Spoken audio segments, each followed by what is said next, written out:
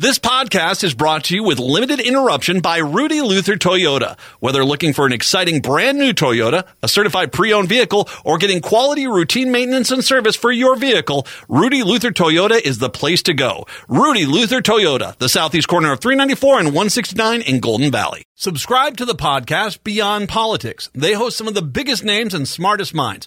Beyond Politics is from a former Democratic congressman who helped ignite Barack Obama's campaign and a former campaign manager and political columnist. They go beyond the usual chatter on politics, news, science, and books. It's political and everything beyond on Beyond Politics. Subscribe on Spotify or wherever you get your podcasts. Yes, this is the day we play this song, Brett. You forgot. They actually talk the 21st of September. Earth, wind, and fire. Do you remember 21st night, September? Damn right, man.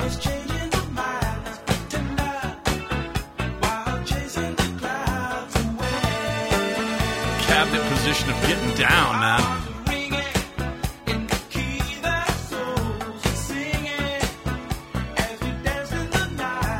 Who doesn't like Earth, Wind, and Fire, man?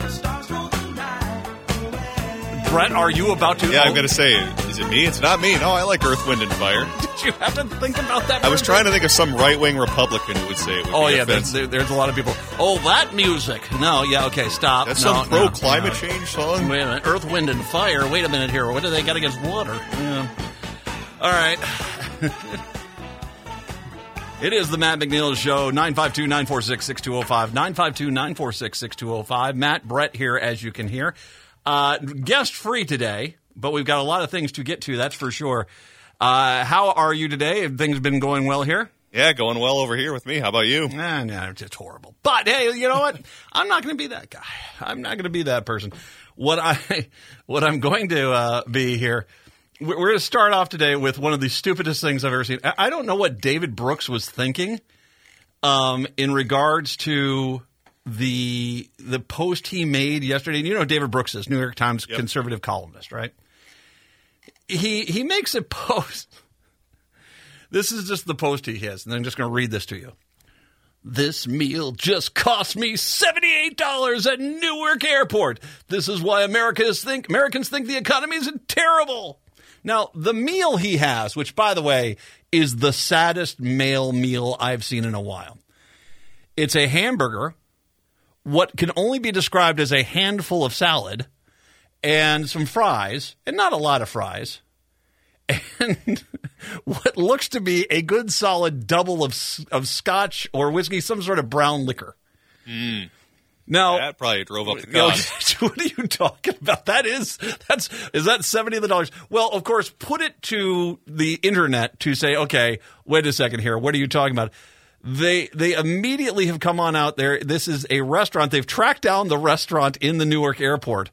The hamburger fry handful of salad combo meal is $17. That's what it's listed as, I think. I don't know if you bought it from someone off the street or something like that. But if you buy it in the Newark airport, it's $17, which either means he's lying his butt off or how much of that liquor have you had?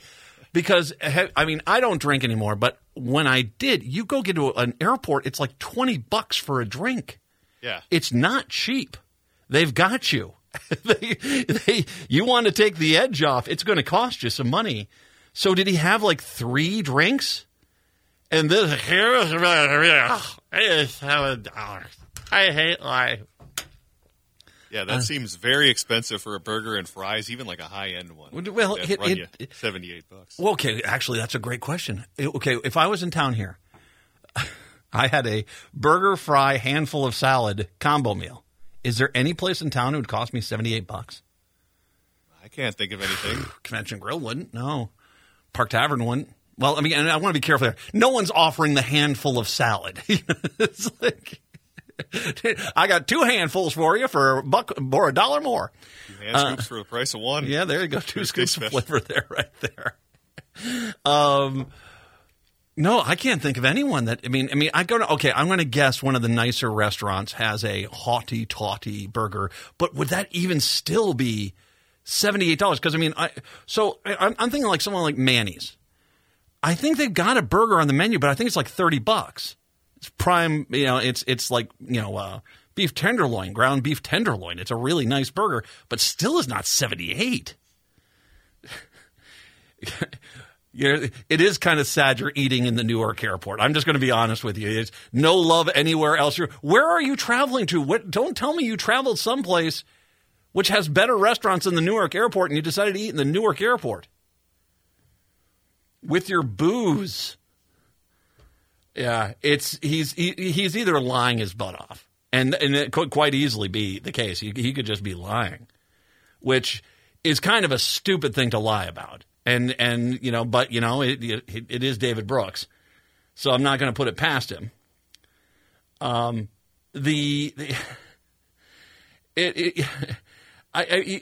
think the other thing is we could be just he just didn't realize. Oh yeah, someone will figure out this is actually so it's $78. He said the meal was $17, so that gets us down to $61.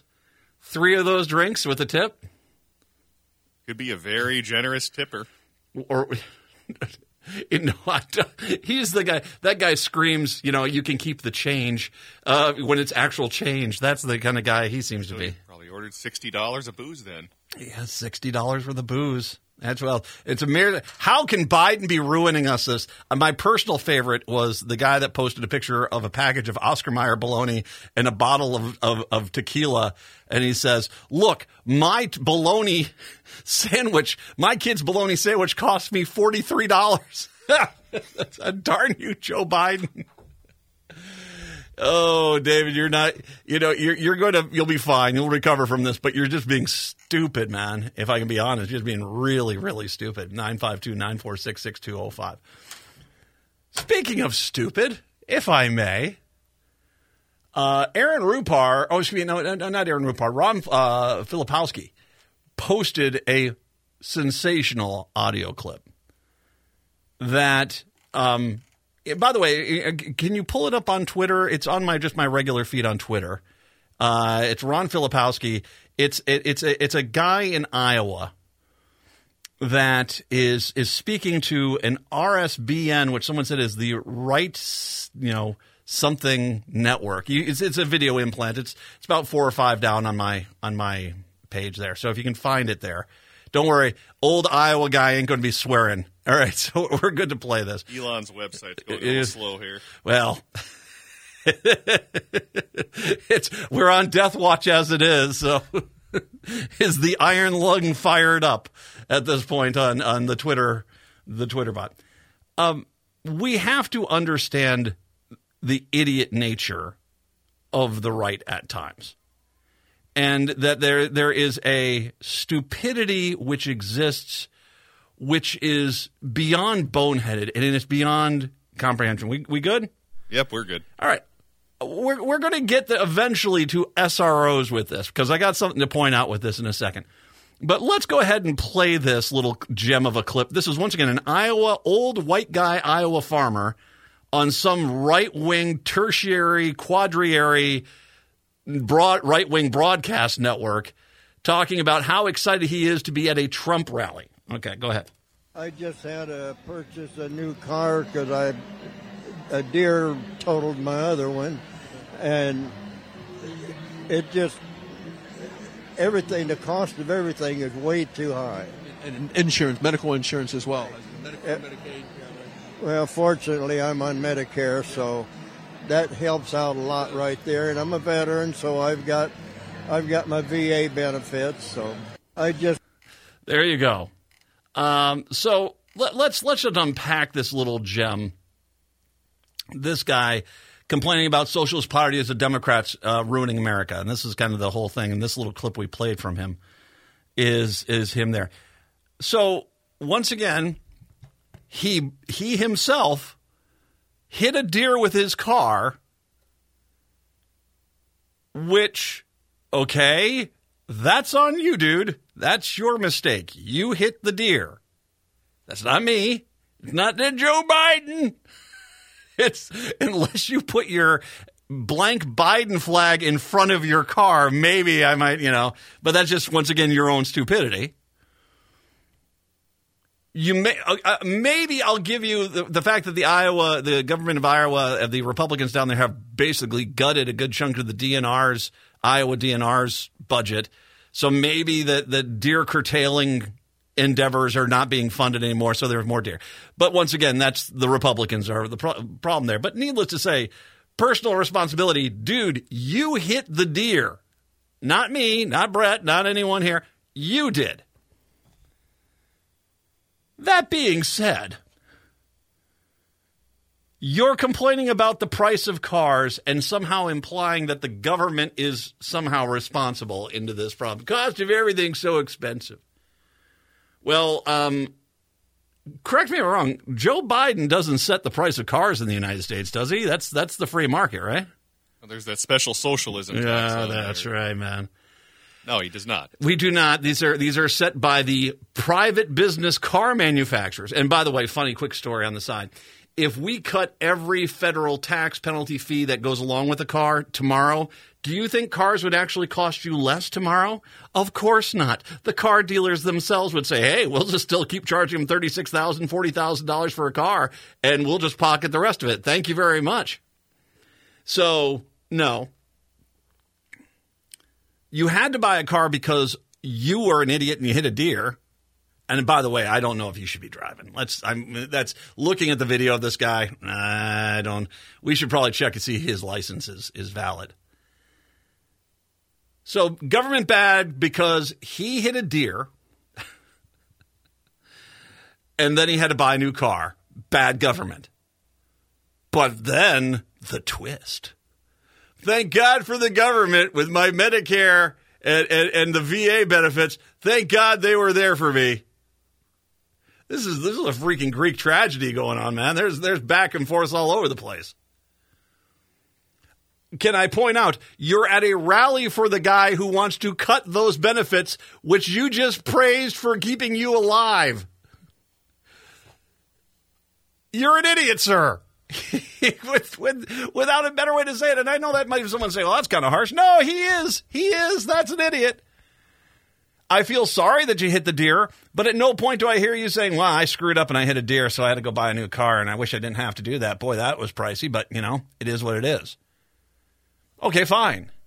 I want to tell you how expensive things are, but then to so quickly get to a point of why government is important in Medicare and the VA, because if not for them, you would have never survived your privatized medical bills. This is the delusion that encapsulates a lot of Republicans today. These made-up realities that they use to somehow justify their irrational arguments against government, Democrats, whatever the case may be. In this case, you have a deranged Iowa farmer who seems to be on the warpath against deers in the Iowa area. Watch out, kids. Who basically, because of his own mistake, had to go buy a car and is trying to blame someone else for that cost. No, that's on you, dude. If you drove a tractor off a cliff, you can't complain about the cost of the tractor. Oh, I had to replace the tractor. I basically drove off the cliff. That was pricey.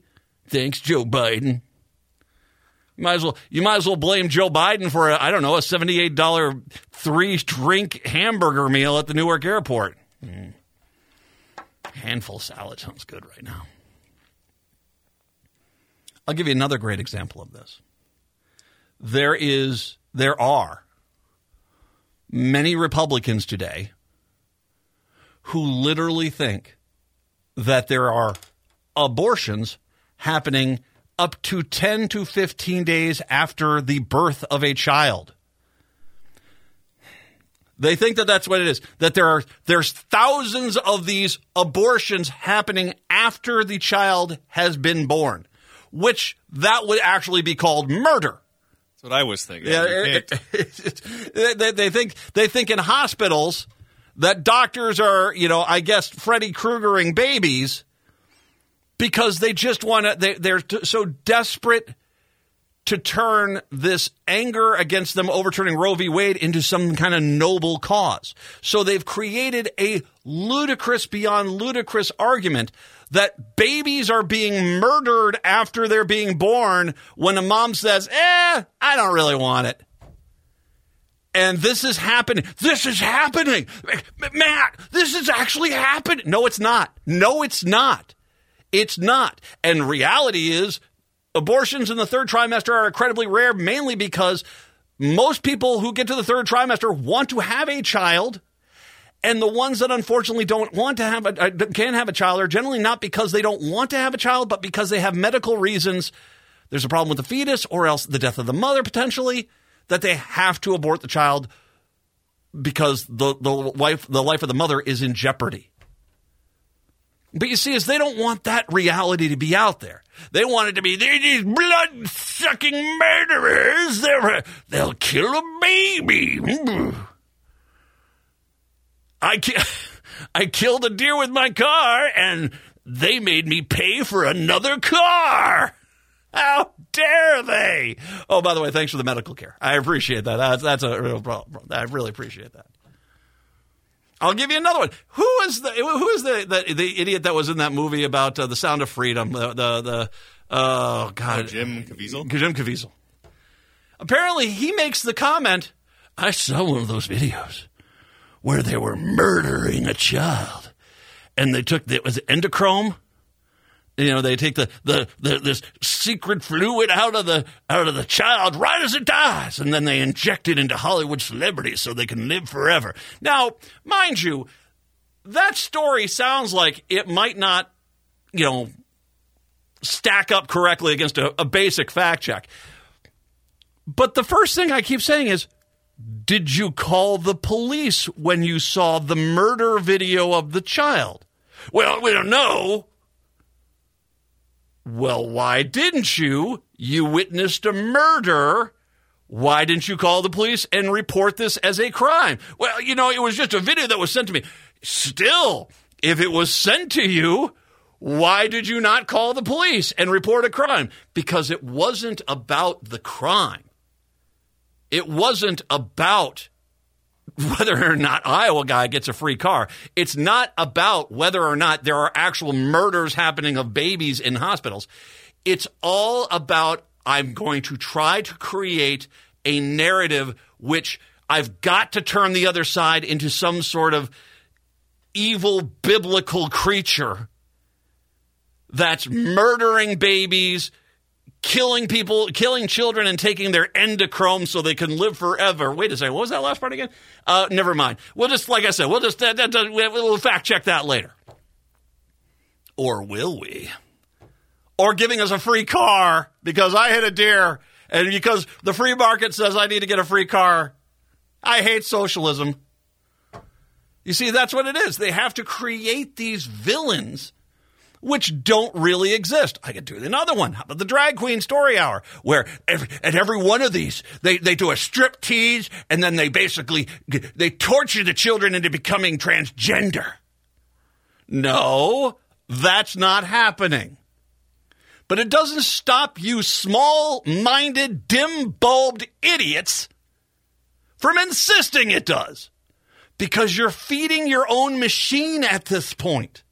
You're basically creating your own conspiracy theories upon conspiracy theories because you're so addicted to the idea of vilifying the other side, you don't even think about whether or not anything you're saying makes any damn sense. Now, I'm going to apply this to the SRO thing because there's a real big of a doozy in there that they keep insisting was going to happen. It's going to happen. Well, it ain't going to happen. Which is not going to happen. 952-946-6205. 952-946-6205. We'll take a break. Come on back. It's the Matt McNeil Show right here on AM 950. Yeah, man.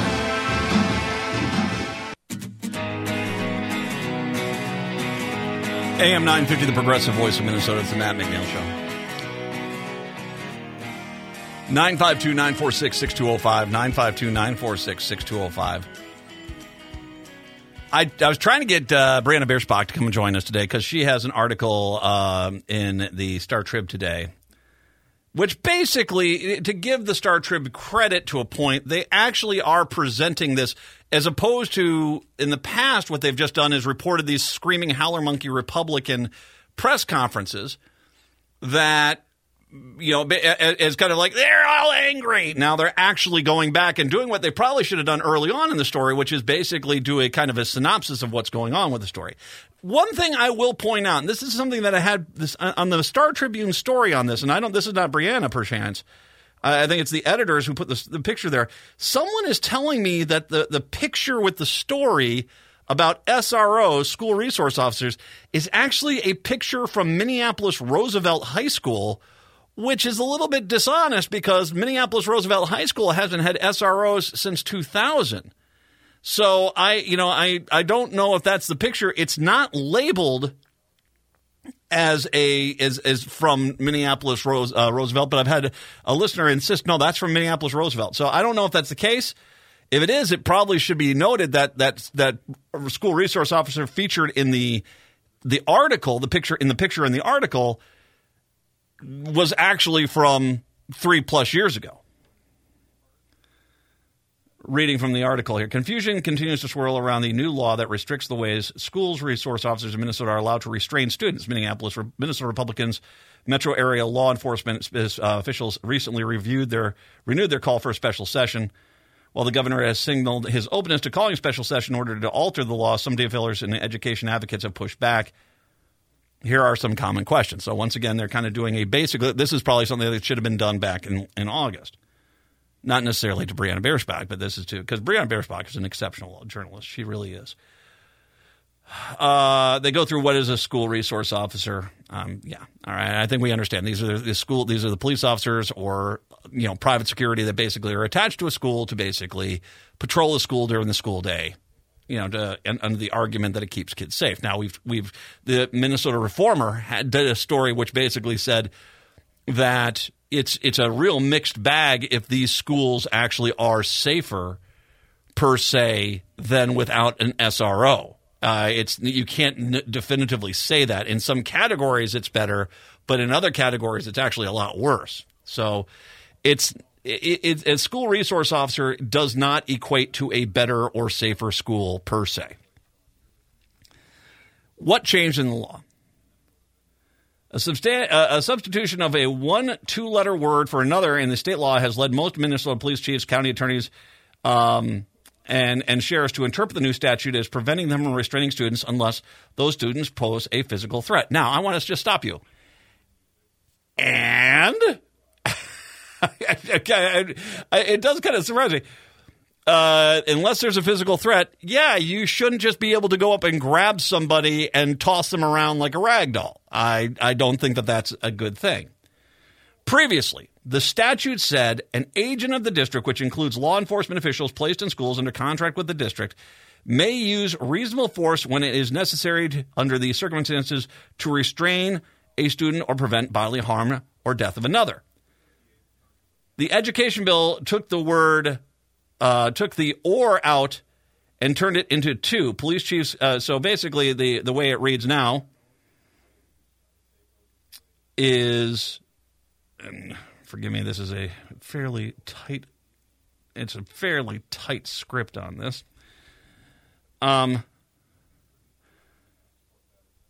Basically, the agent of a district may use reasonable force when it is necessary under the circumstances to restrain a student to prevent bodily harm or death to another. So the previous law, now once again, I want to make sure I also point out this, and this is not necessarily something that's pointed out in the story. So there are some things about the story which are kind of missing for context per se. But what I will say about the story is it doesn't point out that this has been the standard, that you cannot just restrain a student in for any reason when they're a special needs kid. That those laws have been in place for 10 years. So basically you can't restrain a student to prevent bodily harm or death of another. The education bill took the word "or" out of the after the students and turned it into the two police chiefs, county attorneys, and insurers have interpreted that change to mean that officers stationed in schools may only restrict students if they're about to inflict harm on themselves or to others. An SRO cannot restrain a student until that split second when it becomes a threat of previous bodily harm or death. Well, once again, could make an argument that's not the worst thing. Over the last few weeks, police chiefs and county attorneys have pointed out to the two-word change as the primary source of confusion when they're allowed to intervene. Now, I want to make sure I point out another thing. According to an earlier Minnesota Reformer story, 28% of the state schools have an SRO.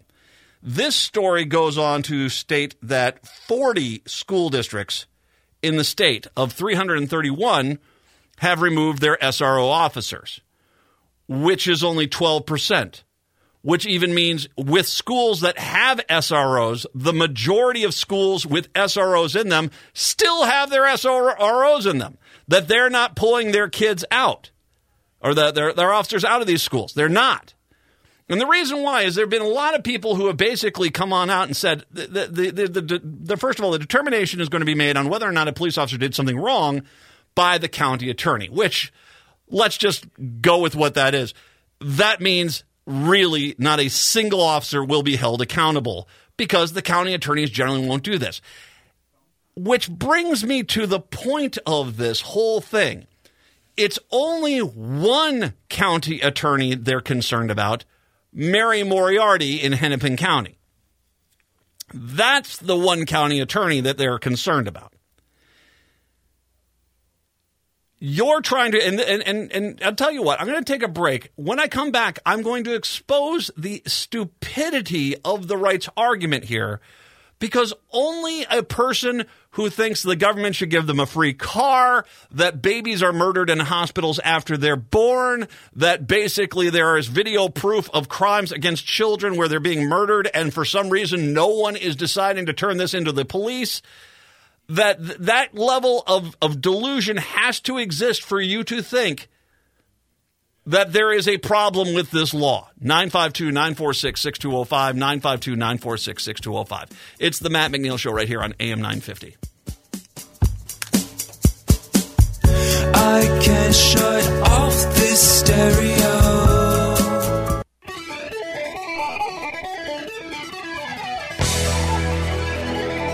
AM 950, the progressive voice of Minnesota, the Matt McNeil Show, 952-946-6205, 952-946-6205. So, once again, the whole topic here is you have to create yourself into a situation where you have to be intentionally a stupid idiot to basically follow most of these Republican mindsets today. And once again, it's a self-generating machine now, where basically their only goal is to vilify the other side, so they have to keep ramping it up and ramping it up and ramping it up. And whether that's some delusional Iowa guy demanding that cars are free because Republican, or from the government because Republican, or that somehow babies are murdered after they're born in hospitals, or that there's some sort of secret cult that's stealing, some kind of thing from a child as they're murdered, and basically they're living forever like it's, okay, no, you're basically you're grasping for straws because you're just so desperate to turn the other side because your side is so rotten to the freaking core, but you don't have the guts to fix that, so your only goal is to try to make the other side worse. And that is where you guys are at. And so I want to apply this because there's something with the SRO rules that basically point out that how ludicrous this is for them to basically even be trying to argue, oh, this is a bridge too far. And once again, a reminder, these rules have already been in place for kids for 10 years with special needs kids. At no point did any of these people complain about it. These rules of the 28% of Minnesota public schools that have SRO officers in it, apparently, according to this article, at least at the bare minimum, 16% of those schools, 16% of the schools in the state still have their SROs in them, which only means 12%, a minority, have pulled their SROs out of the schools. So and at no point is there this discussion between the two different school districts like, okay, why is your school district have them? Why they're not? And at the end of the day, as much as these police departments and these school districts are trying as hard as they can to insist, we're being forced to do this. No one's forcing you. You pulled the SROs out of your own schools. You did. No one else. Stop looking for the free car because you hit a deer with your last one. You guys did this. That's on your heads, not anyone else's. Some student activists and a large group of DFL legislators have said the law change adds needed protections for students and is clear. This is clear the way it is. The law restricts the use of prone restraints and any form of physical holding that restricts or impairs a people's ability to breathe or communicate distress. The ban on prone restraints in particular brings the new law in line with restrictions the legislature previously placed on the way school staff may restrain students enrolled in special education programs. I think it's just a matter of making sure all the adults in our schools have the tools they need to make sure they're safe and successful places, said DFL Representative Cheryl Joachim, who chairs the House Education Finance Committee. As well, we should mention Keith Ellison weighed in with an advisory opinion in late August and an updated version on Wednesday. His new guidance said interpretations of the law change restricts SROs and school professionals from engaging in any physical contact to address nonviolent behavior are not correct. They simply must avoid the restraints identified in the new language. If a student is misbehaving in a way that does not and will not harm that student or anyone else, professionals in schools still have many tools at their disposal, including other kinds of physical contact, reads the supplemental opinion. In a recent letter to city and law enforcement officials in her district, DFL House Speaker Melissa Hortman wrote there is one and only one standard for use of force by peace officers regardless of their role, and the legislature did not make any changes to that statute last season. Would I be surprised if we were to find out there was a coordination happening between the DFL leaders, the Republican leaders, these right-wing school district boards, and these right-wing police departments to turn this into a political thing? Would I be surprised if we were to discover, I don't know, through Freedom of Information requests, that there was a coordination going on? No, I wouldn't be surprised. I wouldn't be surprised in the least bit at all about that. Would you? Would you be surprised if evidence that there was a coordination between the Republican Party and these right-wing school boards and right-wing police departments to try to turn this into a political issue? Would anyone here be surprised if it was discovered something like that actually existed? I'm not saying it does. I'm just asking, would you be surprised if it did?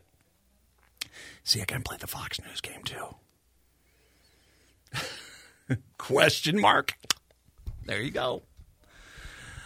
I don't know. I mean, I don't know if you can get the Freedom of Information request, but it'd be interesting to see.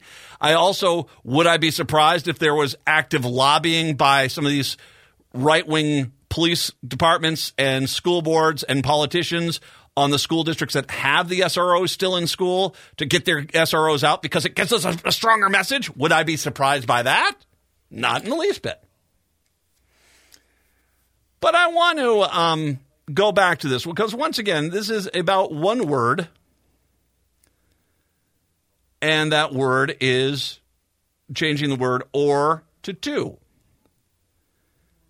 And even though Keith Ellison has weighed in now and basically said, no, there's plenty of, you can physically grab a student. You just can't grab a student. You can't choke them out because you don't like the T-shirt he's wearing. I didn't vote for Joe Biden, so I'm going to choke you out. You can't do that anymore. You just can't. You can't say, you can't have one of those cops that's trying to impress the teenage girls and say, hey, let me just try to rough one of these guys up and tell you this is just part of my job. You can't do that anymore. You just can't. But if there is a crime happening, clearly if there's a physical threat, so if there's two people fighting, because that was the first argument the Republicans were making is, we can't even pull kids off each other if they're beating each other up. Actually, the law distinctly says you can do whatever you want to if two kids are fighting. Well, we can't do anything if a child tries to murder another child. Well, no, you can do a lot there. You basically don't. Once again, the law very clearly says there are no restrictions on whatever you need to do in those cases. So now they're trying to make it argue. So since those two arguments are now been proven to be absolute garbage, They're now trying to make an argument as if we see a crime that doesn't involve physical violence, we can't do anything. And if I did, Mary Moriarty is going to charge me with a crime. Okay, so now you see where I'm going here, where the stupid for stupid sake argument comes into play. Now, I have not been the biggest fan of Mary Moriarty. I think there are things that she has done that she definitely did not campaign on. That being said, I want to ask you a question. And I already know what the Republicans are going to scream, but I want you to stop for a quick second before you demand your free car from the government or insist that babies are being murdered in hospitals at thousands a day. I want you to stop, and I want you to think about this for a second when I ask you this question. Do you honestly think that if a police officer in a Hennepin County school came across a drug deal going on in a school and witnessed a drug deal going on and grabbed the drug dealer by the nape of the neck and their arm and said, we're going down to the office right now, you're under arrest for dealing drugs, do you really think that Mary Moriarty is going to be like, how dare you stop that drug deal in the school? Don't you know that they have rights too? I'm charging the police officer with a crime. I want you to stop. You really think Mary Moriarty is going to do that? That if you've got video evidence, your body cam's on, you got video evidence of you caught a drug bust going in place, and you got the guy and you grabbed the guy and you hauled him down to the front office of the school, that somehow you're going to get charged with the crime? How stupid are you? Of course not. Seriously, I want to ask you that. How stupid are you if you think that that's the case? Well, I think that it would happen. There's a chance. No, it would. No, it would not. No.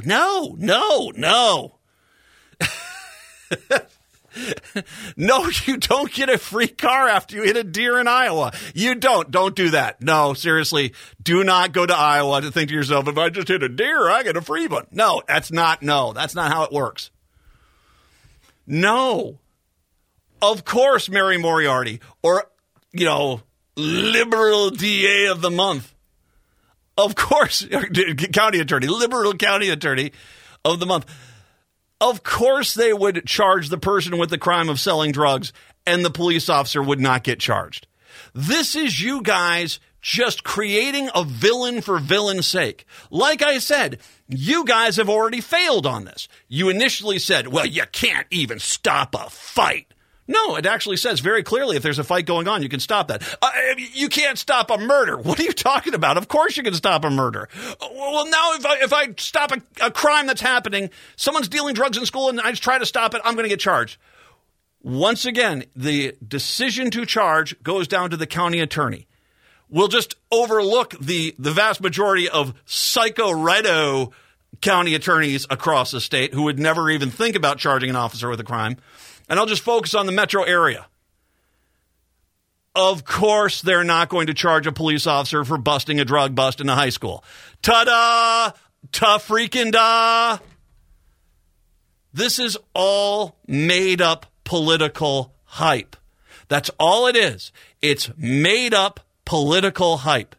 They don't have anything they can campaign on. They're not about to introduce a health and human service policy, an education policy, an environmental policy, a transportation policy. Nope, they're not going to.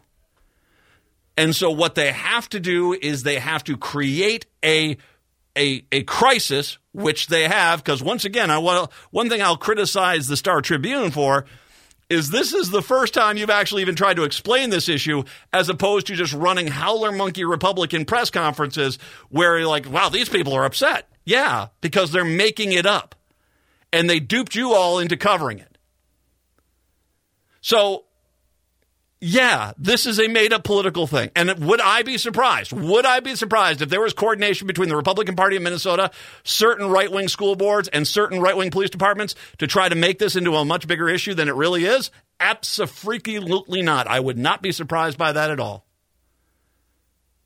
So I do have some requests here for the media. If you are going to look at this, can I have you actually talk to one of the majority of schools that still have their SROs in place and ask them how their SROs are still there when the Republicans and the right-wing police keep insisting chaos in the streets or in the schools.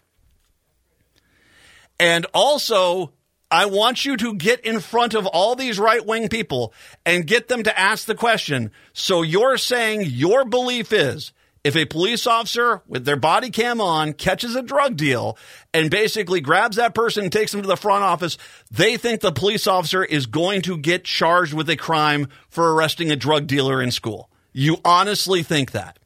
Because it's time for us to stop acting like the lowest common denominator is somehow our bellwether.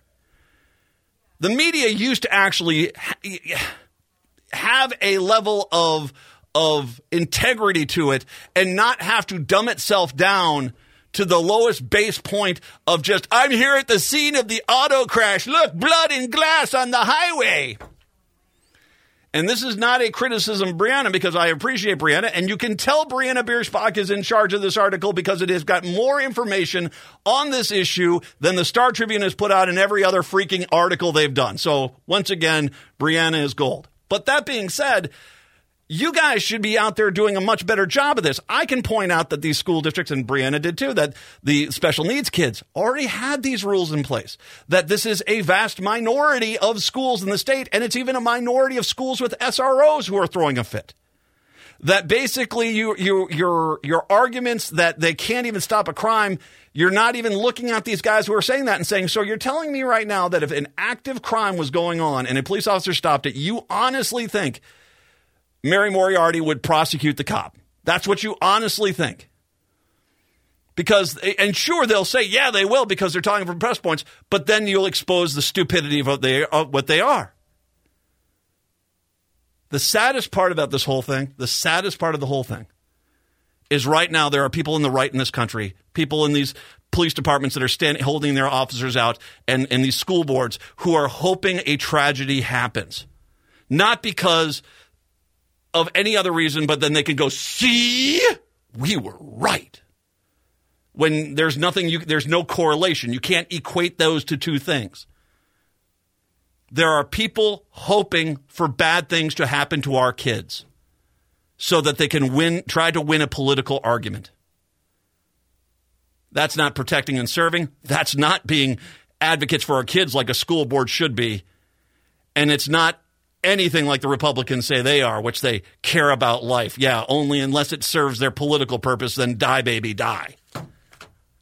Can't stand these people. This is a made-up crisis. It's only politics. For God's sakes, just ignore them. 952-946-6205, 952-946-6205. Take a break. Come on back. It's the Matt McNeil Show right here on AM 950. I can't shut off this stereo. AM 950, the progressive voice of Minnesota. It is funny when you look at some people that have started going out and confronting these rightos who basically, like I said, they have to create a villain worse than their own guy in order to keep justifying their undying support. So they kind of create these whole things. So they'll go up to them and talk about Joe Biden. They'll say, so you're a Republican, right? Yes. You think Joe Biden's too old? Yes. He's losing his capacity. He can't really do anything. Yeah, but isn't your whole argument with Hunter Biden that he's like in charge of some sort of worldwide conspiracy? Wouldn't that require some level of competent intelligence? Well, you're mega. And they won't change. You're not going to win these people over. They are so delusional. They are so caught up in their recurring, never-ending, vicious circle, feeding their negative viewpoints. You're not going to change them. But you can sure make them look stupid, because that's easy. 952-946-6205, 952-946-6205. A business owner and consultant with experience in the hemp-derived cannabis industry will lead a new agency tasked with overseeing the legal dope in Minnesota. Minnesota Governor Walz has named Aaron Dupree the state's first director of the Office of Cannabis Management. They're closed a lot, by the way. I heard they good deals every day at 420. Well, why is no one in the office? Everyone's kind of relaxed in there. I don't think they've opened the office yet. She starts on October 2nd. She's the first hiree. I think she's fine. The director will play a key role in establishing and regulating the state's legal marijuana marketplace. While growing and possessing marijuana for personal use has been legal since August 1st, state officials will spend the next year plus preparing for commercial sales. That work will include everything from developing the licensing systems for cultivators and businesses to finalizing rules related to product testing, labeling, and packaging. And as I say that, I already know product testing, I know there's a certain element of my audience right now that just perked up there. I have no idea how you get part of the product testing team, but I imagine that's going to be a pretty heavy duty. That's going to be a list of employees possible there. Yeah, I'm betting there's no shortage of job candidates for those. I'm really good at testing stuff. We'll do a thorough job testing too. This is great, man. I got this wizard bong when I was in Aruba, man. This is awesome. This will be great. This gives you really high potency. Anyway, I don't think that's going to be part of the testing process. Not that kind of test. I have a feeling it's going to be like, I'm feeling funky. I'm noticing my fingers are tingling. I really kind of feeling mellow. And boy, would I love some poppables. Those are tasty. That would be in lab coats. Dupree is the founder, vice president, and sales of operation and head of research and development at the Apple Valley-based Lunacy Cannabis Company. Well, she has not worked in government, which is something the job posting emphasizes sought-after experience. Well, okay, who's going to say, well, I've been smoking dope for years here in the Department of Transportation? It's like, wait a sec. You know when I've been running the environment when I take all those trips up to the northern forest? High as a kite. High as a kite. I can tell you everything you need to know about the fine weed. Basically, her resume includes working advertising business, startups, and strategy and growth. She told reporters Thursday her consulting and contract work related to cannabis has made her familiar with the bureaucracy and regulation needed from other states. Well, there you go. We got a dope queen now. Yes! Yes! Get it going, folks. We all need to calm the blank down. Hour 2 is up next.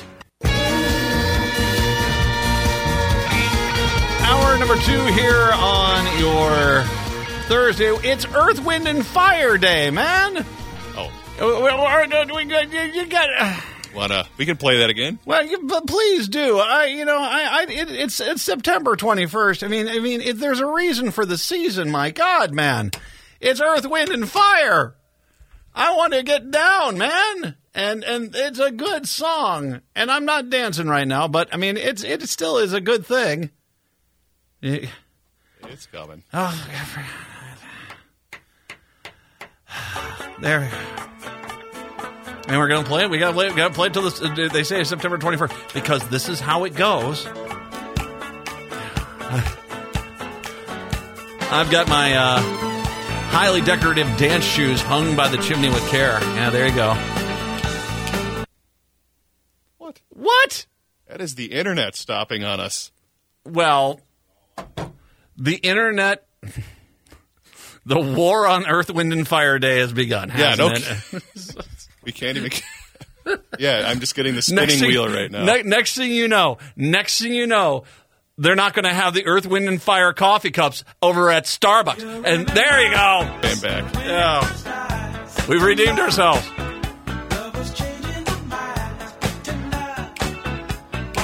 This song makes September cool, man. This song makes September cool. It is the Matt McNeil Show. Sorry I had to air the dirty laundry here, but yeah, it's only like we're doing radio. Struggle to get Earth, Wind, and Fire on the airwaves. If we actually got Earth, Wind, and Fire in the studio now, would they all fit in here? I mean, there's like 12 of them, aren't there, in the band? 12 people in the band? They got a full horn section. They're going to be by me. I got to have the horns by me, man. It'd be a little warm in that studio. Oh, damn right it would be. Oh, yeah, man. It would be hot. Earth, Wind, and Fire. That's right. Fire, there you go. There you go. 952-946-6205. By the way, we're going to have a Robert Pilot sighting coming up here in a little bit here. He's going to stop on by the show. We were going to make him sing Earth, Wind, and Fire if this thing didn't play. He's looking happy about that we got the computer going again, so good news there. I want to read this first sentence from this story, Brett, and just you tell me where there's a little bit of a problem here with this, okay? This is about the water over at the Stillwater prison, okay? The water at MCF Stillwater is safe to drink, but new protocols should be implemented to address the discoloration. State officials say. Who wants a big old glass of brown water? Yum. It's safe to drink. Chug, chug. I think, all right, I'm glad to hear that they tested the water and the water is fine. But if it's got a weird flavor or discoloration, which apparently it does, then you can't really get upset with the prisoners who are like, what are you giving us? Here's your big old glass of non-clear water. Yum. On Wednesday, the Minnesota Department of Health released the results of testing it had conducted on water samples collected from the Stillwater prison. The tests came after inmates in the prison refused to return to their cells in protest earlier this month. Community advocates say inmates were protesting the lack of access to clean water, including ice and showers, as well as impacts caused by chronic understaffing and a lack of air conditioning in parts of the building. The Minnesota Department of Health Public Health Laboratory conducted 465 tests on samples collected from faucets and other endpoints within the prison to look for bacteria, iron, manganese, lead, copper, and pesticides. Minnesota Department of Health tested samples from every cell block, common areas, kitchen, recreation areas, and other indoor and outdoor areas.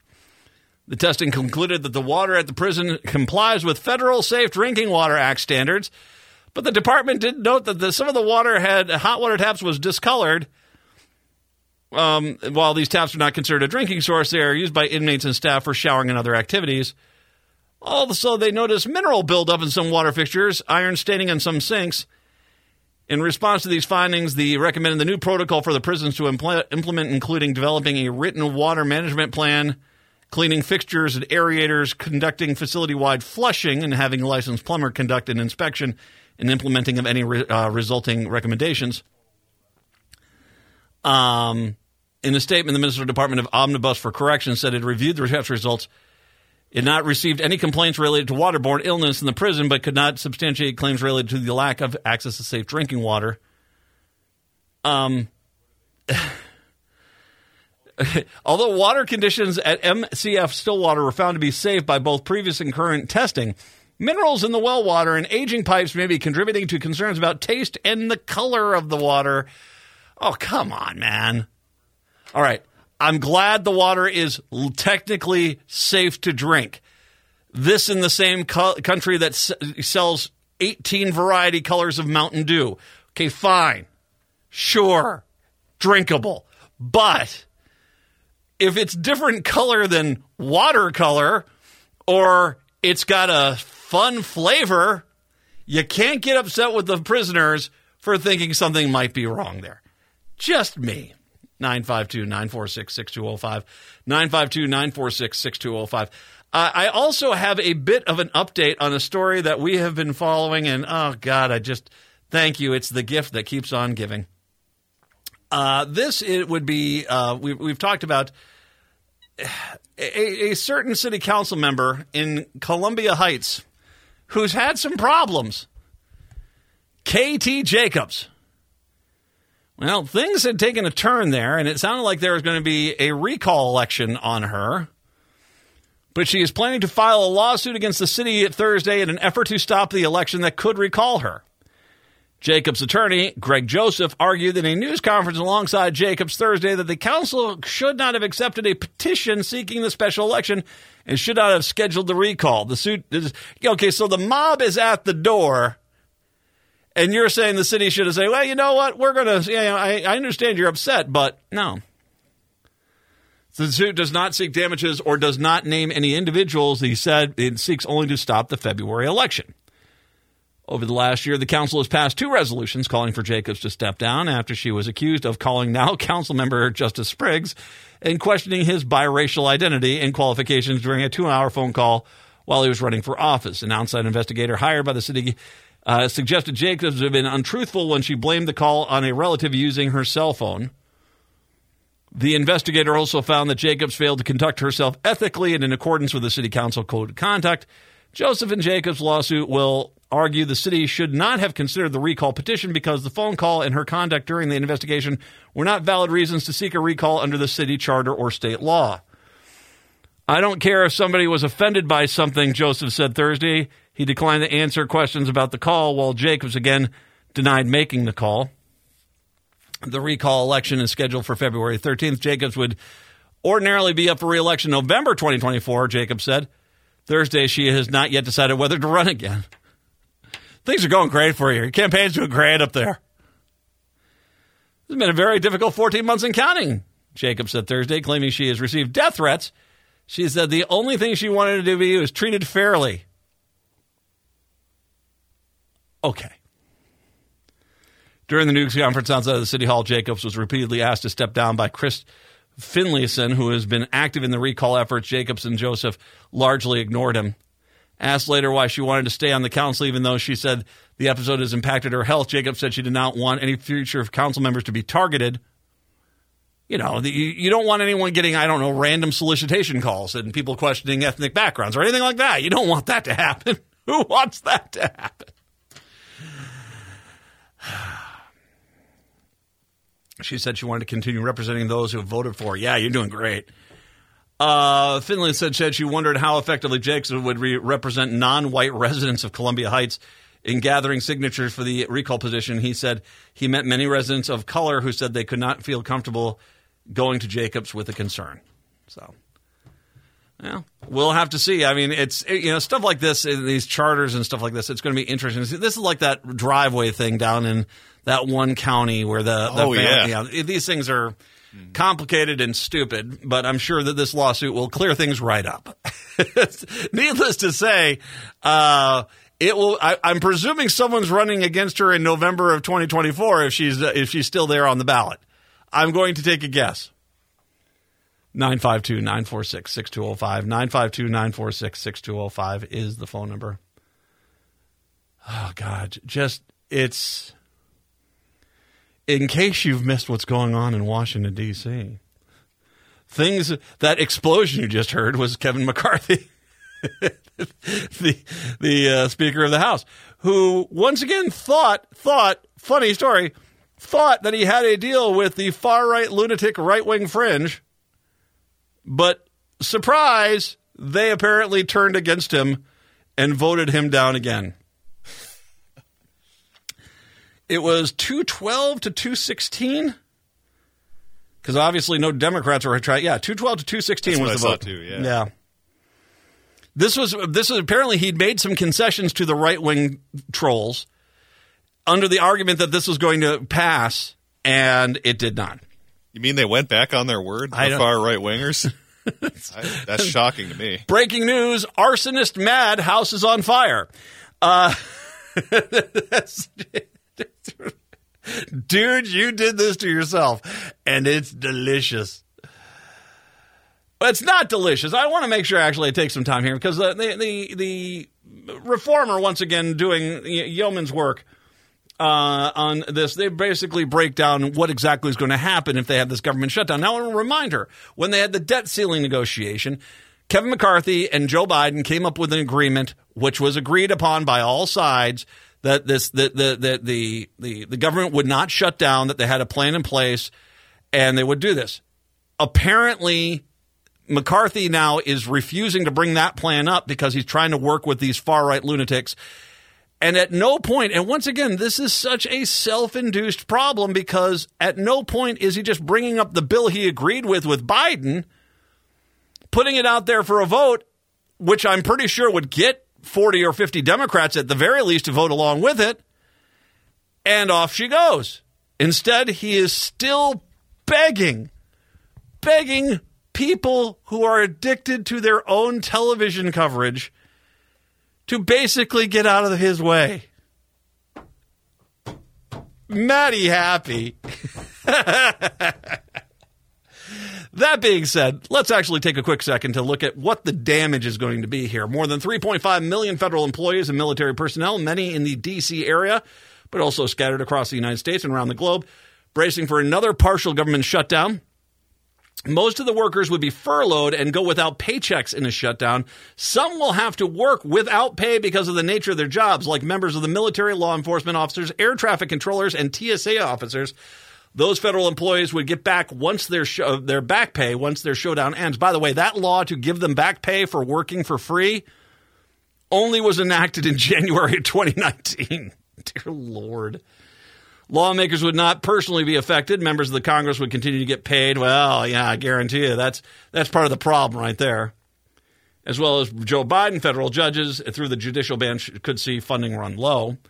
In the D.C. area, Virginia, Maryland are home to 279,000 civilian federal workers who, for some unknown period, would go without pay and would be forced to draw on savings and other assistance.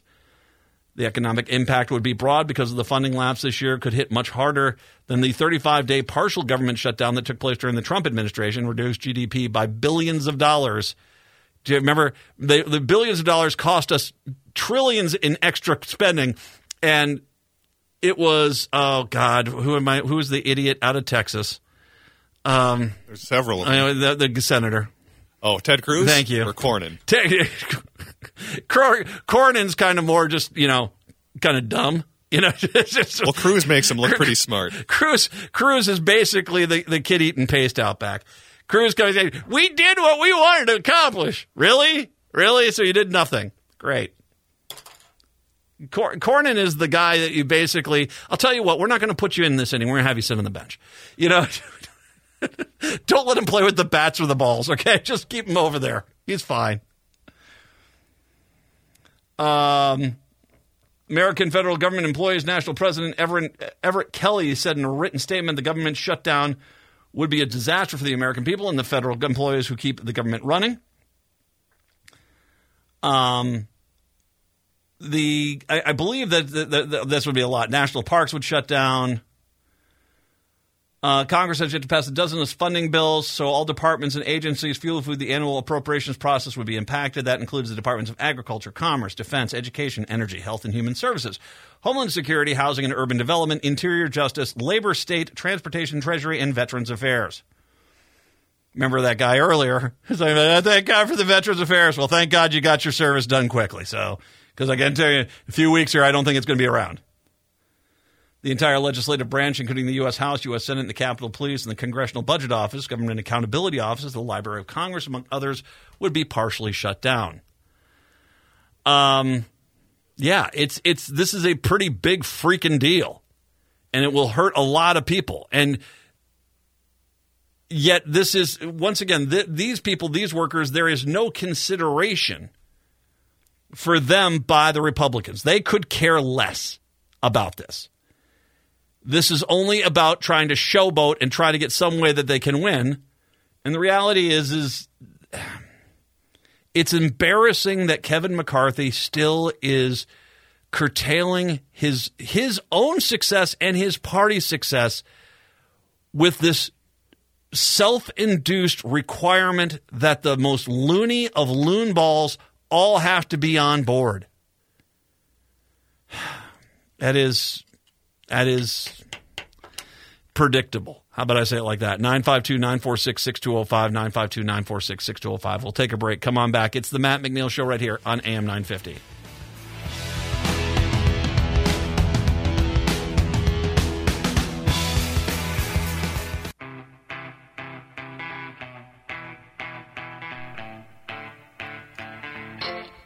AM 950, the progressive voice of Minnesota, the Matt McNeil Show. 952-946-6205. 952-946-6205 is the phone number. State Supreme Court will hear oral arguments November 2nd on the bipartisan constitutional challenge to former President Donald Trump's presence at the 2024 presidential ballot. The court realizes schedule Wednesday with a timeline for all sides to file written arguments before the hearing. A quick pace that recognizes the incredible time sensitivity of the legal petition filed by the National Group Free Speech for People, former Secretary of State Joan Grow, former State Supreme Court Justice Paul H. Anderson, and others. Now, I want to remind you, I made this point this morning, and I think this is an important thing you need to remind yourself of. Immediately after January 6th, there's a reason why Republicans started screaming, "It was just tourists! It was just tourists!" They knew that the 14th Amendment would apply here. That you can't be an insurrectionist. You can't try to overthrow the government and act like you're somehow pro-government.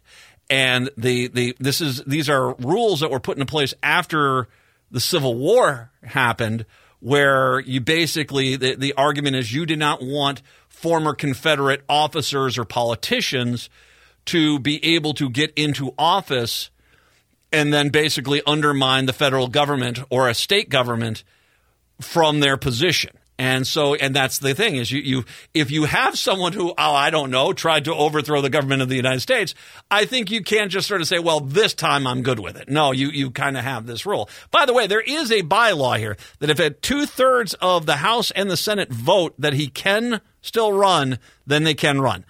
I don't think they're going to meet that threshold.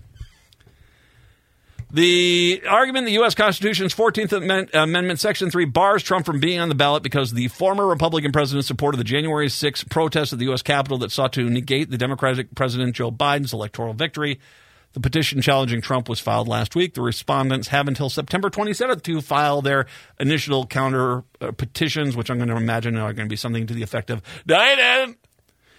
The court's order, written by Chief Justice Lori Gildia, agreed to allow the state Republican Party to step in as a respondent to the petition. The Trump campaign and Secretary of State Steve Simon are also respondents. Simon will be represented by Attorney General Keith Ellison's office.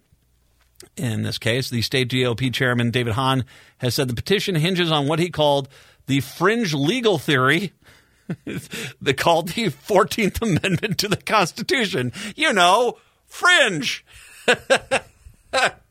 Hey, you can't be for the country, you jackass, if you're against it. Fringe, you know. God. The Republican Party of Minnesota believes that voters in Minnesota should ultimately decide through voting which candidates are qualified to represent them in public office. For God's sakes.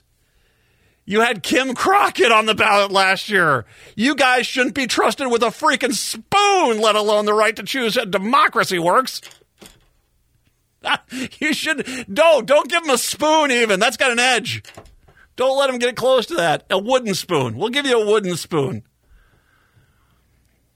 The court's latest order notes that need for speed makes this story sound much more exciting than it really is, actually. Minnesota has a presidential nominating primary March 5th. For priorities to determine major party candidates, the names on the ballot must be submitted to Simon's office no later than 63 days before the primary, a deadline of January 2nd. Absentee voting begins on January 19th. Simon has said the petition requires a swift decision by the courts, so the presidential election is unclouded. Similar petitions have been filed elsewhere, and Simon says he expects the issue of Trump's eligibility for the ballot to be decided by the U.S. Supreme Court.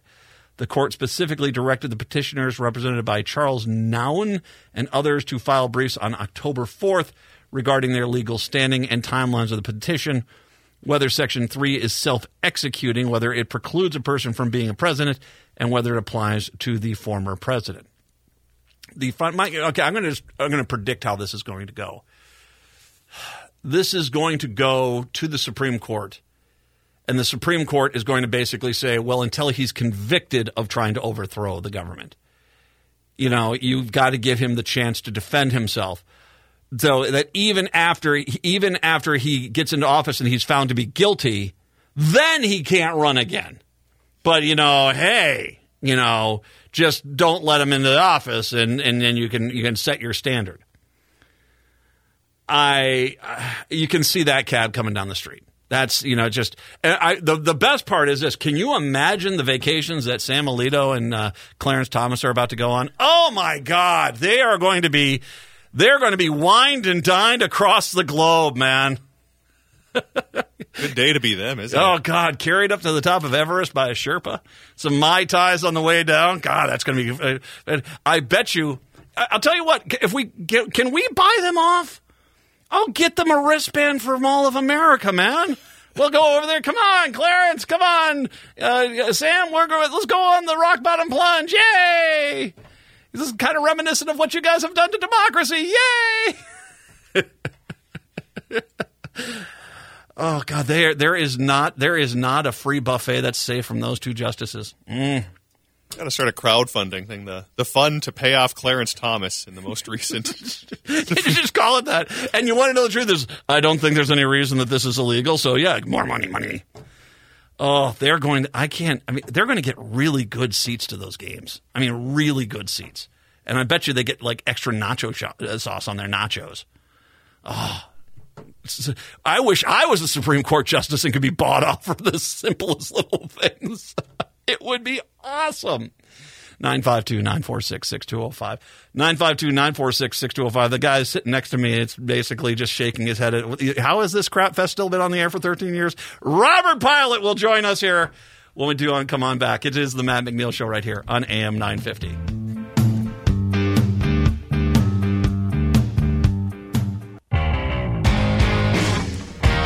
AM 950, the progressive voice of Minnesota. It's the Matt McNeil Show. By the way, I should mention tomorrow, Metz is in studio. Well, at least that's the plan. Paul Metz is going to be in studio for an hour. It's just going to be him and I talking northern Minnesota stuff. I got to talk to him about the Duluth Grill because that biscuits and gravy, holy cow, was that good. That was good. Robert Pilot, Native Roots Radio, I Am Awake. That comes in after my show. It is my absolute privilege to be the lead-in for his show. He is in studio today, so I've got the kind enough reason I've tricked him into coming into the studio and joining me for a few minutes here. Hey, Robert. Well, thanks a lot. And, you know, Matt, I always have to say this, too. I really appreciate from day one when we started the show over 6 years ago, you've been a huge fan and a big supporter because we didn't know anything about radio other than if anyone was listening or and somebody with your background was giving us props that really helped us and kept us going. It's the same thing I said to you back then. I have not heard, there is a definitive need for your show, for Native American news, and not just on, frankly, not just on local community radio stations, on reservations across the country, but on major radio stations, because for goodness sakes, we cannot learn, we cannot acknowledge, we cannot get better unless we know the whole story.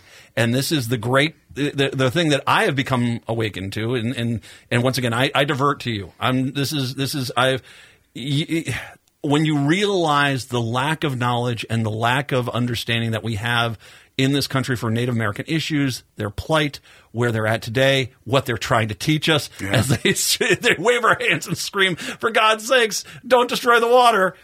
As we don't, the reality is the best thing that I can do is just listen to his show. Listen to his show. His show is so damn important. I can't. There's no words. And so it's you need to do this, and you need to tell everyone you know to listen to his show on the podcast or anything like that, because that is the only way we're going to understand Native American issues is to understand Native American issues as they are. And you guys do a fantastic job of conveying them. Yeah, it's all about the guests, right, for us? Yeah. I mean, I can't do what you do. I'm always amazed that you can pull off 2 hours and not have a guest, and that's amazing. We were at the Twins game, Haley and I, and we did the Twins game, and we interviewed Dan Gladden right away, and he had to go, and then I had to talk a little bit because our guest didn't show up, and I'm going, how much time do we have, Haley? And it's like, you know, the segment's 10 minutes long. She goes, we've got 7 more minutes. And I go, oh, my God. We have 4 Buxton injuries. That's how much time we have. 7 minutes, 4 Buxton injuries. That's how much time we have. He's walked up and said, oh, he broke another ankle. So are you old enough to remember the Red Sox, Dwight Evans? Yeah. So he played right field for many, many years. And I was reading an article. I love reading about baseball. And he had a concussion in 75. So he played like half a season seeing double vision. And, you know, his stats weren't as good as years past or years forward from there. But What a difference player. Did he pull a bump Bailey? Did he run into the wall or something? Is that how he got his? Or was he like Morneau? Remember when Morneau got his sliding into second base? What I'm saying is that these players back then were cut from a different. They're always injured now. Didn't it was a year ago? The Twins had like 50 roster changes, and the Red Sox in '75, or it was either '75 or '78. He was playing half the season, starting. Batting, 100-mile-an-hour pitchers, Nolan Ryan, Carl Yastrzemski. No, if you're talking Red Sox 1970s, it's the Yaz, man. No, and they all look like us. Yeah. They did. I mean, I'm the template for your starting pitcher. Wilbur Wood. Exactly. Remember Wilbur Wood? I'm going to go get some nachos in between innings. Mickey Lolich won 3 World Series games. He always said, they want him to run in the outfield, and he said, I don't run pitches to the plate, so I'm not running. How many times do you remember in the 80s and 90s, how many of the closers were overweight? And because that was kind of like Terry Foster, the big thing of goo. Wasn't that what Letterman always called him? The big guy of goo or something like that. I can chime in. Wasn't David Wells? I thought he said he was hungover when he no-hit the Twins. Yes, and that perfect game. And he had Babe Ruth's hat on, too, that he won in an auction the night before. Did he? Yeah, wow. He was wearing Babe Ruth's hat. Wow. And beat the Twins in a no-hitter. I'll tell you what. Some great highlights. So if we're talking Twins, we'll talk. Yeah. We're going to talk a little Twins, and I want to talk a little bit about the story we brought up yesterday about the water, because once again, water's life. Water is life. But let's talk the Twins. They're going to. I mean, Cleveland's got Baltimore. They're and Baltimore's in a race to win that division. So we're going to have clinched the division tonight. I can't see Cleveland beating them. Right. Well, and even if they do, I'm going to try and get out there Friday and. One game. And one of the different things about the Twins now than in years past is they have pitching. Oh, gosh, yeah. And, these short series, these 5-game series. Yeah. You got 2 or 3 pitchers. You can even, put Ryan in there or the cat that just pitched with the one hitter a couple days ago, Miranda, or what's his name? We can put them in. One Keuchel? No, Paul. He's out of it now for sure. I read in the paper that he won't be starting anymore the rest of the season. So, but we have 3 and 4 quality pitchers and a pretty darn good relief, and we haven't had that in a long time. 1991, man, 3-pitcher rotation. They went into the playoffs with a 3-pitcher rotation and won that World Series with 3 pitchers. Yeah, and Jack was unbelievable, and. He wasn't a rookie. I think he was a second-year man. What was his name again? Won 20 games that year for the Twins. Oh, Scott Erickson. Erickson, yeah. Anderson was the year after that, wasn't he? Yeah, I think so. He was a couple of years before. He was one of the original. He's one of the only. There's 7 people, and I think we talked about this last time, right? The 7 people that were on 87 and 91. Yeah. And he was one of them. And he, in 88, I think he won the ERA. Alan Anderson won the ERA title. And he always got a hard time about it because he didn't make his last start. Oh, yeah, that's right. And that was crimes back then. Of course, they were also playing in the pinball machine that was the Metrodome at that point. Billy Martin always said, why name this after a great man like Hubert Humphrey, this dump? We got to get Texas. If we get Texas in the first round, I mean, Texas, we match up really well. I think we actually will win against Seattle, too. The one that concerns me is Toronto. Toronto, if all the 3, because right now, if you're, those are likely going to be the 3 teams that we have to, one of them will have to face off with when it comes to the playoffs. Mm-hmm. Texas, we kind of really smacked them around, and and that was not with our start. I think we only had Lopez start for one of those games, if I remember correctly. Yeah. But no, I hope we get Texas. I think I got faith that they can win that first round series this time around. But until they do it, I can't. They have to do it. Well, you know what they always used to say: hitting will win you games, and pitching will win you World Series. And that's the one difference I think in years past is that we do have some horses in there. Mm-hmm. We have a relief pitcher that's thrown 87 pitches this year over 100 miles an hour. Mm-hmm. What the heck? Well, you remember when the Arizona Diamondbacks won theirs? It was all pitching. Yeah. They had no bats on the other team at all. Well, and that's when things flipped from finesse to 100-mile-an-hour pitchers. They might burn them out, but they bring them in and swing. You cannot pitch him past 22, 23 pitches. If he goes 22, 23, he falls off the cliff, and that's just the case. And then remember when I'm older than you, but when I was a kid, Nolan Ryan threw 230 pitches at one no-hitter that he threw. I remember it was over 200, wasn't it? Yeah. 230 pitches. Well, and now it's like they go to 82, and it's like, oh, we got to preserve your arm. It's the money thing. I mean, it's okay. I kind of get mad we don't have takeout slides anymore. I get mad there's no collisions at the plate anymore. But the reason why is you're paying a guy, $25, $30 million to play a baseball position. Then there's an investment that gets put out there that they can't allow that person to go out there and potentially get injured on a play like that. It's a psychological thing too. What was that cat's name that won a couple Cy Youngs and then he went to the Mets and we got Gomez? What was his name? Do you remember? Liriano? Oh, Johan Santana. Santana, thank you. He would throw a 9-inning shutout and go out over a little over the 100 pitches, and then the next game he'd be brutal.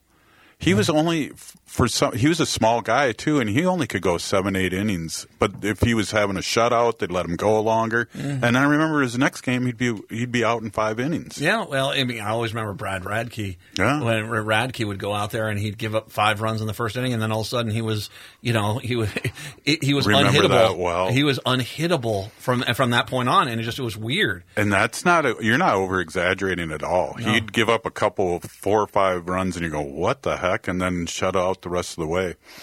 And 6 pitch innings, like 6 pitch innings, you'd be done. Well, it was funny when I talked to Gladden too. Do you remember the '86 Twins?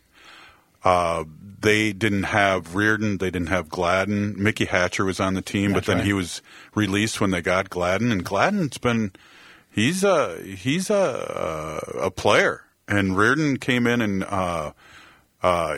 shut the door. And if he had a bad outing, he'd come right back and shut the door. And so he had the mentality. And if you remember, Ron Davis, we got from the Yankees, who had the stuff. But he would blow so many games. And so the mentality switched in '87. What you had with Gladden as and I'm going to say a term here, the red ass. I didn't know if I could say that on your show. You could, Joe Tomey was like that. Who was the Mark Redmond was like that when he was a catcher with us? Remember that? Oh. And it got to a point where you did not. And for everyone at home, what we're talking about is someone who might not be the best player on the team, it might be a utility guy, but a guy that just wants to win and has no problem going up to the superstar player and calling them out when they're not playing well. And that, and sometimes giving them a right hook when they're not playing well. Right. And there are guys like that. And that used to be something, but, I think that the baseball has gotten rid of a lot of that because, once again, you don't want some guy who's your backup catcher breaking the jaw of your superstar player, and that guy's out for a few weeks because he was mad he didn't hustle on an infield single. Do you remember when Morneau first came up? Yeah. And Toria Hunter beat him up. Oh, yeah. Do you remember that? Because he wasn't playing the Twins way. He was complaining. Oh, yeah. And, that helped out Morneau. And I think people forget that. They forget that, like, Oprah used to be kind of like Jerry, what's his name? Jerry Springer. Mm-hmm. Remember when Oprah first started? She was like Jerry Springer, and then she said, I'm not going to do this anymore. And she became more popular. But he, boy, that was a tangent, huh? Well, but I will bring up your point about Morneau. I mean, he was a better player afterwards. Yeah. He was a better player afterwards and I think that's part of the problem. Guys like Royce Lewis, and I hope Royce does come back for the postseason. I mean, we need him. But guys like Royce Lewis are rare that they get up there and they understand not only is it I'm lucky, now all of a sudden I'm making a lot of money, but he has the fire of an 11-year-old in a Little League game to try to win that game. And that is what, and I'm sure red ass is a tough term, but that's the term, is that these guys just, they whatever it takes to win, they're cheering on the sidelines, they're clapping for an infield single, they're doing that sort of thing, and that is what you need. The reality, I don't think – is there anyone left like that in Major League Baseball at all? I don't know, but you obviously see that he's a Major League player now that can make adjustments, and that's what I hear all the time is if you're able to make adjustments because remember when we were young they had the sophomore jinx. Well, that was just because there was no videotape and TV to see what these people's weaknesses were until they saw him again maybe the next year. But he's been able to adjust because he has tremendous stats, Royce does, compared to when he first came up and got hurt. I was watching the game 2 nights ago, and he pulls out at the Reds game, and he pulls, one of the pitchers pulls out his little card. It tells him exactly what pitches he can and cannot throw to this guy. It's amazing what pitchers used to do. And I mean, they wouldn't even, I mean, you go back even before like the 60s, they didn't even know. There was no one keeping track of what pitches a player could hit or not could hit. It's kind of one of those things where the technology involved, the advanced training that's involved today. Don't get me wrong; these guys are amazing. That they can still get hits and stuff like this, and they can still pitch to these guys. But it has changed so much. Well, my son-in-law's brother, he's 6'7", and he played for 10 years, and he was a 2-time All-Star after Josh Johnson. Wow. That's what we see now. We see people that put in 7-8 years and they're done. They made their money. The guy. There's no red asses when you do that. No, exactly. And just when you talk about his height, I bet you he had a wicked pitch. Yeah, I bet because you can just get the guys that are that tall. They're halfway to home plate. Physics helps them out. Physics helps them out with those things. Oh gosh. Yeah, Randy Johnson, man. I mean, he was so much taller than they did the science on it. He was so much taller than the rest of the pitchers that his angle was so much more advantage. He had much more of an advantage than everyone else. I shouldn't talk, but what an ugly dude. He was. I mean, I see him on commercials now. I go, that's not him. Oh, maybe it is. I don't know. As a man who represents himself as a rotting pumpkin, I agree. All right, let's take a break. We're going to take a break here really quick and come back. When we do come back, I want to touch on that water story yesterday we talked about the Cancer Road down just south of the metro area. We'll talk about that and then the problems that corporate farming is creating for our water systems. It's the Matt McNeil Show with Robert Pilot right here on AM 950. Wind Twins. Wind Twins.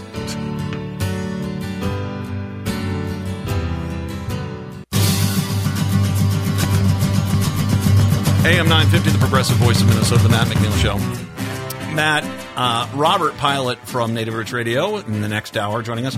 Haley, also from the show. Hi, Haley. Nice to meet you. Hi, Matt. Good to see you in person. Good to see you. This is the first time I've seen you face to face. It's nice to have you here. There you go. Yes. How do you like working with that? I would be honest, but he is family. He is blood, so. You got to be careful. That bad, you say.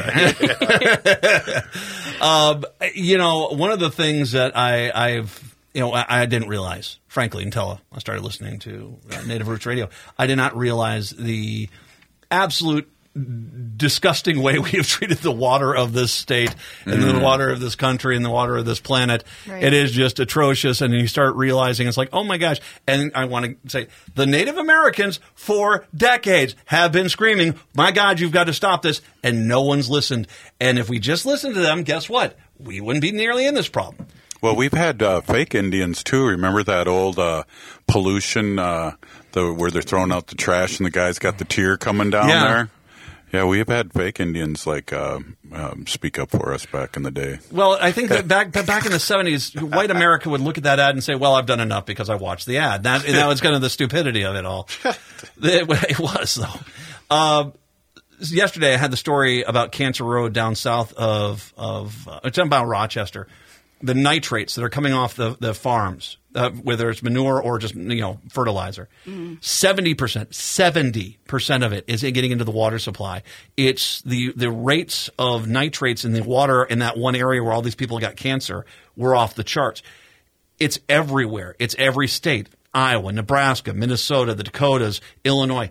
It's everywhere. On top of that, we had the story from the New York Times where they went over their water usage rights. And then they have drained the aquifer so much now that they're having to dig new town wells in some of these areas because they have no water, which is and we can bring up the way that corporate farming has destroyed the small farmer. We can talk about how they've annihilated and, thrown a nuclear bomb into the economic structure of small town America. But the reality is we're getting to the point where the water, because of farming directly, is now poison in some areas. The water, if you do have water, and they haven't just used it up and said, sucks to be you, we needed it for beets. Right. This is horrible what's going on. Sounds pretty bad. Right. Well, and I think about the island Bdote, that Mississippi and the Minnesota River match. You can see all that crap coming in from the Minnesota River, all that runoff from corporate farms. It's amazing. Have you ever flown into St. Louis? Either one of you have ever flown? No reason to. No, just kidding. It's not my favorite city either. But I flew into St. Louis, and I'm looking down and I said, "Is that the river from Willy Wonka and the Chocolate Factory?" It just straight chocolate milk. Brown. Well, no, kind of yellowish brown. It was not even good. And I was like, "Holy cow!" I mean, that's just all runoff, and it's not too far south of us. We're to a point here in the metro area and north of us still somewhat lucky, but you even get to the southern border of Minnesota, Iowa, the water there is horrible. The smell is horrible, too. Yeah. I mean, where you talk about, too, with the corporate farming, which was one of Wendy's big deals when we started the show, too, is like you imagine having a hamburger and it's made from 500 different cows. Just a crap like that. Food tastes different than it did 20, 30 years ago, too, because of how the corporate farming has taken over. And a lot of it's not from this country, and that's what we deal with, like with Enbridge being a foreign company and so on and so forth. And we stopped at least for the temporarily stopped that copper nickel sulfur mine up by Ely, but that's just temporary. I guarantee that's going to come back. With going back to the corporate farming, here's the thing: is we know what the problem is. Not a single damn politician is going to stand up to corporate farming and say we need to change this. Not a single one of them, because there's just too much there. The brainwashing nature, even as we have people in rural America whose their water taps have dried up because all the water got used up by the corporate farm, they'll still go to fight to the mattresses for that corporate farm because they have been brainwashed into thinking the real problem is something else, as opposed to the people that are robbing them blind where they're at. Right, exactly. And, the DFL, what does that stand for?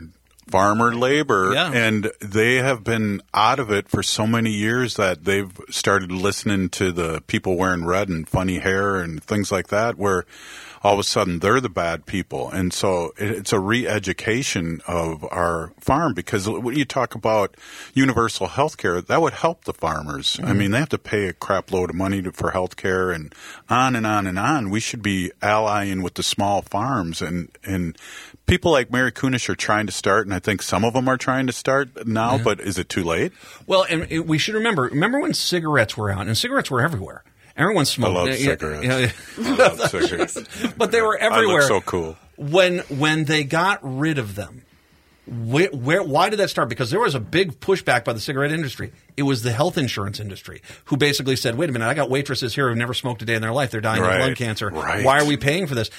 Maybe this is what it takes when you have Cancer Road, where you have all these people dying from nitrates. Maybe what you end up having to have is massive corporate interest versus other massive corporate interest. But at the end of the day, maybe they make some headway, because, it's how long before you say, well, we have only 20% of the population, but we're having 60% of the cancer rate in a state. We have to do something to stop something like that.